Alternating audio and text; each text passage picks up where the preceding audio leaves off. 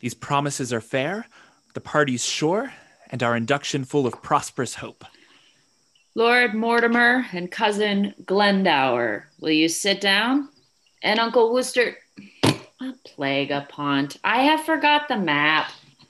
No, here it is. Sit, cousin Percy, sit. Good cousin Hotspur.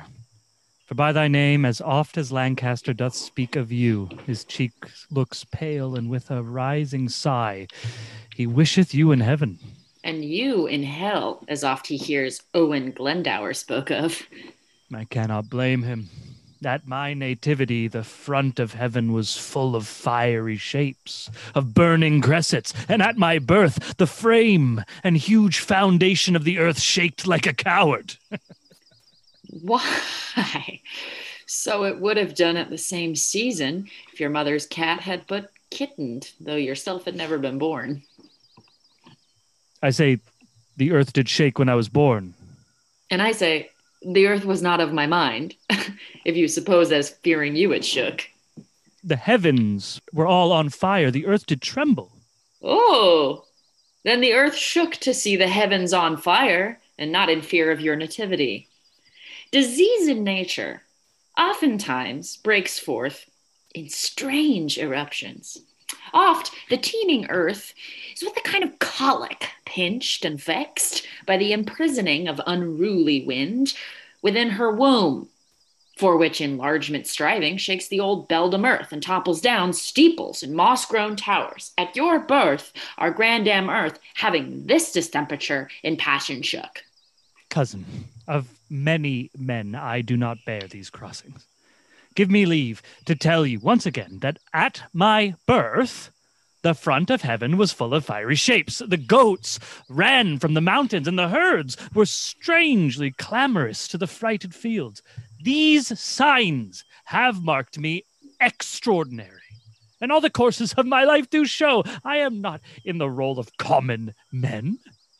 Where is he living, clipped in with the sea that chides the banks of England, Scotland, Wales, which calls me pupil, or hath read to me? And bring him out, that is but woman's son, can trace me in the tedious ways of art, and hold me pace in deep experiments. I think there's no man speaks better Welsh. I'll to dinner. Cousin Percy, you will make him mad. I can call spirits from the vasty deep. Why, so can I, or so can any man. But will they come when you do call for them? Why, I can teach you, cousin, to command the devil. And I can teach thee, cuz, to shame the devil by telling truth. Tell truth and shame the devil. If thou have power to raise him, bring him hither, and I'll be sworn I have power to shame him hence. Who, while you live, tell truth and shame the devil. Come, no more of this unprofitable chat. 3 times hath Henry Bolingbroke made head against my power. Thrice from the banks of Wye and sandy bottom Severn have I sent him bootless home and weather-beaten back. Home without boots, and in foul weather too. How scapes he agues in the devil's name? Come, here's the map. Shall we divide our right according to our threefold ordain? The Archdeacon hath divided it into 3 limits very equally. England, from Trent and Severn hitherto, by south and east is to my part assigned. All westward, Wales beyond the Severn shore, and all the fertile land within that bound, to Owen Glendower. And, dear coz, to you, the remnant northward lying off from Trent. And our indentures tripartite are drawn, which, being sealed interchangeably, a business that this night may execute. Tomorrow, cousin Percy, you and I and my good lord of Worcester will set forth to meet your father and the Scottish power, as is appointed us at Shrewsbury. My father Glendower is not ready yet, nor shall we need his help these 14 days. Within that space, you may have drawn together your tenants, friends, and neighboring gentlemen. A shorter time shall send me to you, lords, and in my conduct shall your ladies come, from whom you now must steal and take no leave. For there will be a world of water shed upon the parting of your wives and you. Methinks my moiety north from Burton here in quantity equals not one of yours. See how this river comes me cranking in and cuts me from the best of all my land, a huge half moon, a monstrous cantle out. I'll have the current in this place dammed up, and here the Smug and Silver Trent shall run in a new channel, fair and evenly. It shall not wind with such a deep indent to rob me of so rich a bottom here. Not wind. It must. You see, it doth. Yea, but mark me how he bears his course, and runs me up with like advantage on the other side, gelding the opposed continent as much as on the other side it takes from you. Yea, but a little charge will trench him here, and on this north side win this cape of land, and then he runs straight and even. I'll have it so. A little charge will do it. I'll not have it altered. Will not you? Nor you shall not. Who shall say me nay? Why, that will I. Let me understand you then. Speak it in Welsh. I can speak English, Lord, as well as you. For I was trained up in the English court, where being but young, I frame it to the harp. Many an English ditty lovely well, and gave the tongue a helpful ornament, a virtue that was never seen in you. Marry, and I am glad of it with all my heart. I had rather be a kitten and cry mew than one of those same meter ballad mongers. I had rather hear a brazen candlestick turned or a dry wheel grate on the axle tree. And that would set my teeth nothing on edge, nothing so much as mincing poetry, just like the forced gait of a shuffling nag. You shall have Trent turned. I do not care. I'll give thrice so much land to any well-deserving friend, but in the way of bargain, mark ye me, I'll cavil on the 9th part of a hair. Are the intenders drawn? Shall we be gone? The moon shines fair. You may away by night. I'll haste the rider, and withal break with your wives of your departure hence. I am afraid my daughter will run mad, so much she doteth on her Mortimer. Fie, cousin Percy, how you cross my father. I cannot choose. Sometimes he angers me with telling me of the Moldwarp and the ant, of the dreamer Merlin and his prophecies, and of a dragon and a finless fish, a clipped-winged griffin and a molten raven, a crouching lion and a ramping cat, and such a deal of scamble stuff as puts me from my faith. I tell you what, he held me last night at the least 9 hours in reckoning up the several devils' names that were his lackeys. I cried, and well, go too, but marked him not a word. Oh, he is as tedious as a tired horse, a railing wife, worse than a smoky house. I'd rather live with cheese and garlic in a windmill, far than feed on cates and have him talk to me in any summer home in Christendom. In faith, he is a worthy gentleman, exceedingly well read, and profited in strange concealments, valiant as a lion, and wondrous affable, and as bountiful as mines of India. Shall I tell you, cousin?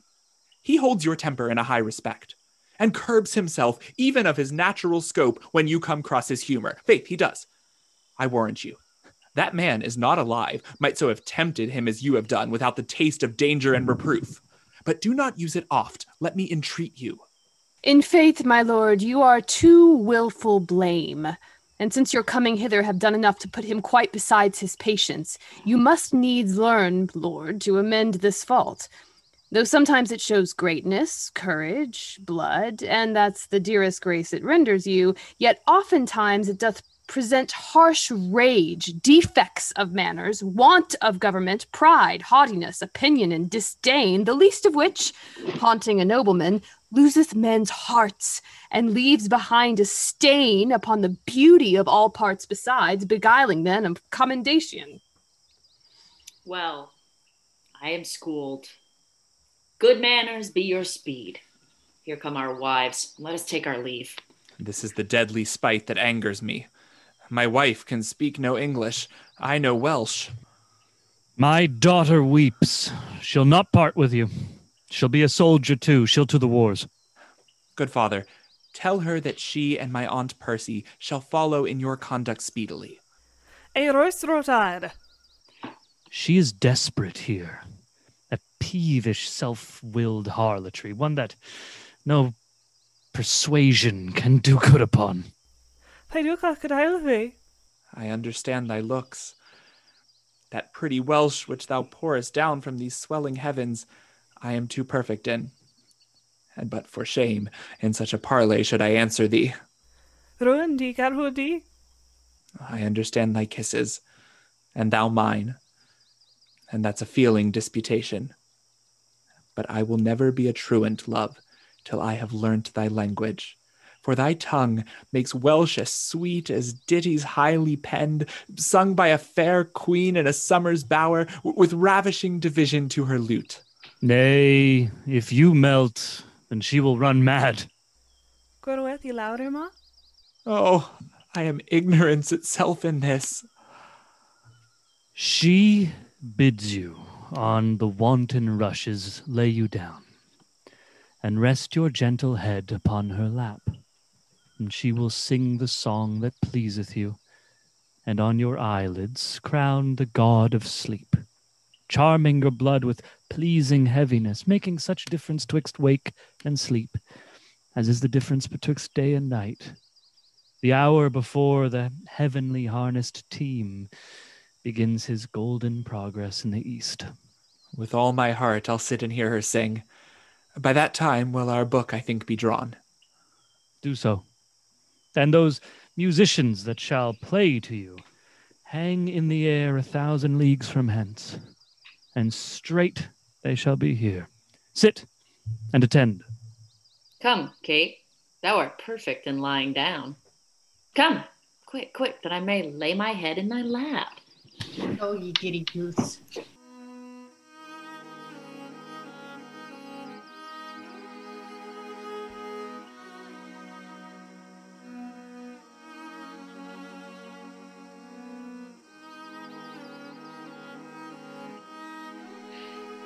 Now I perceive the devil understands Welsh, and 'tis no marvel he is so humorous. By Our Lady, he's a good musician. Then should you be nothing but musical, for you are altogether governed by humours. Lie still, ye thief, and hear the lady sing in Welsh. Oh, I had rather hear Lady my Brack howl in Irish.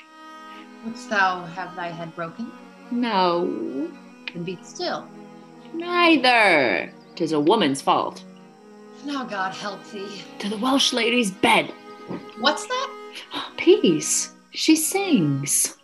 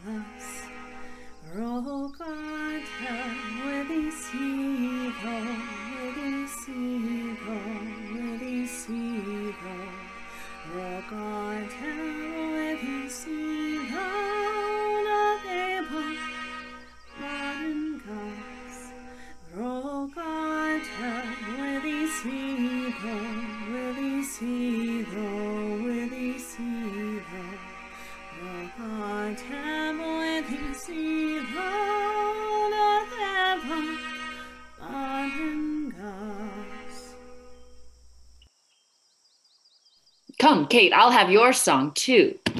Not mine in good sooth. Not yours in good sooth. Hark, you swear like a comfit maker's wife. Not you in good sooth.